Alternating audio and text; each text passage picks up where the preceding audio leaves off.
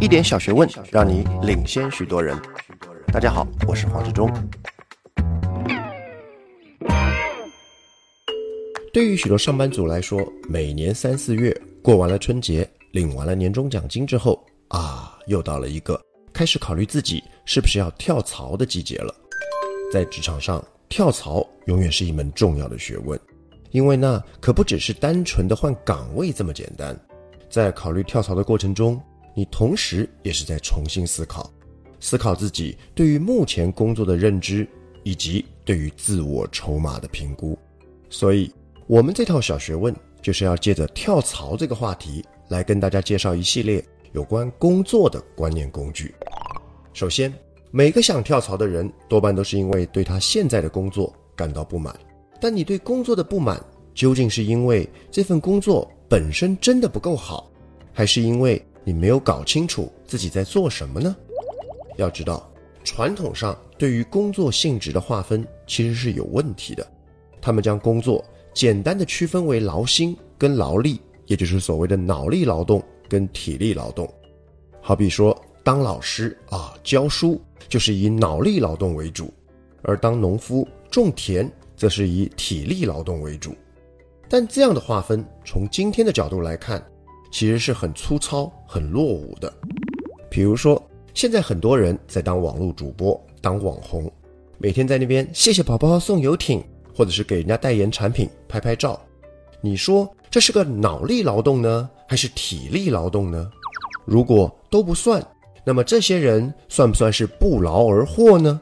好，我知道其实这社会上呢，还真有一些观念比较保守的人，动不动会觉得某些行业不公平，收入太高，没道理但这也就是为什么我现在要给你一个更进步的观念，那就是准确来说，其实职场中的劳动应该是分成4种，除了脑力跟体力之外，还有情绪劳动与风险劳动。什么是情绪劳动？最简单的例子就是产品的客服人员。你看，客服人员每天听电话，接受客户的投诉，这过程需要花什么特别的脑力吗？其实不用，因为他们接听的每一通电话都是照本宣科，按着公司规定好的标准程序走的。那么又需要花什么特别的体力吗？也还好，接电话嘛。所以他们真正付出的劳动其实是情绪。是的，你想想每个会打电话来投诉的客人脾气通常都不会太好，而客服人员却必须用最大的耐性，客客气气的听他们抱怨吐苦水，被对方骂不能回嘴。这种情绪上的压抑与承受就是情绪劳动。那什么是风险劳动呢？最简单的例子则是收银员。你想收银员每天操作收银机，负责收账，这既不用花什么脑力，也不用花太多体力，更不用特别跟人陪笑脸，消耗自己的情绪。可是呢，到了最后交班结账的那一刻，万一金额有什么短少，那么就一概都是由收银员负责。所以呢，他们真正的工作其实是要承担风险，这就是风险劳动。我记得有一位幽默作家周飞利写过一篇文章，说是他经过街边的一家服装店，看到有位老先生靠在店门口的躺椅上，很悠哉的在晒太阳。一问之下才知道，这位老先生原来就是服装店的老板，而店里头忙进忙出的则是他的老婆跟2个女儿。作家很羡慕说老先生你可真有福气，老婆小孩都这么能干，而你什么都不用做，就可以在这儿晒着太阳，享享清福。结果呢，老先生听完头一抬，很神秘地对他说，哎呀，你别看我好像没干什么事儿，其实呢，我正在做一件最最重要的工作。什么工作？我在承担风险。是你别看老板好像什么事都没干就可以分钱，但万一要是那家店亏了，则亏的往往都是老板自个儿的钱，而不是亏员工的钱。因此他真正的劳动就是在担风险。那了解了这4种劳动形式之后有什么用呢？这首先就是你可以用一种更全面的角度来认清自己现在的工作它主要创造的价值在什么地方。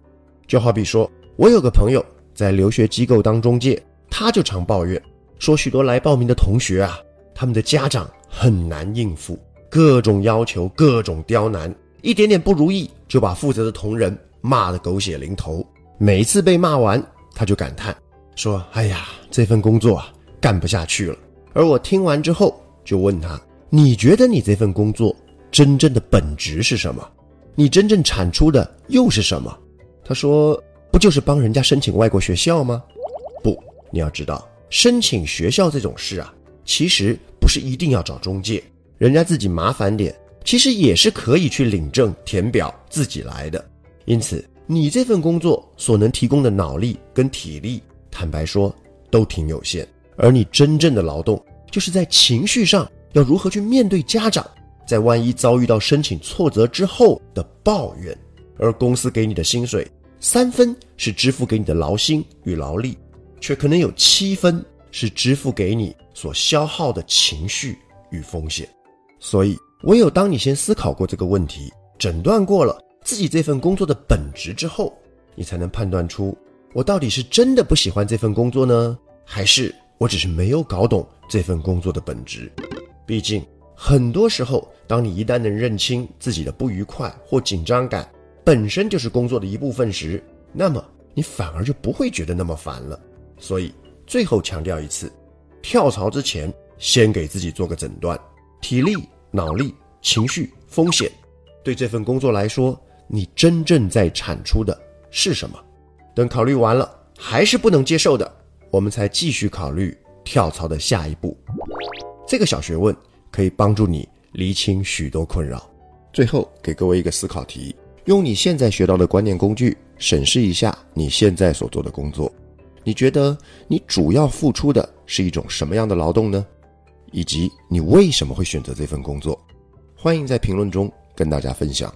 同时，跳槽这期栏目与我们合作的是知识合伙人小红拖拉机老师，他不仅是人力资源总监，也是人力资源问题的优秀写手。我们希望通过这样的合作，能够给到用户更专业的职场知识。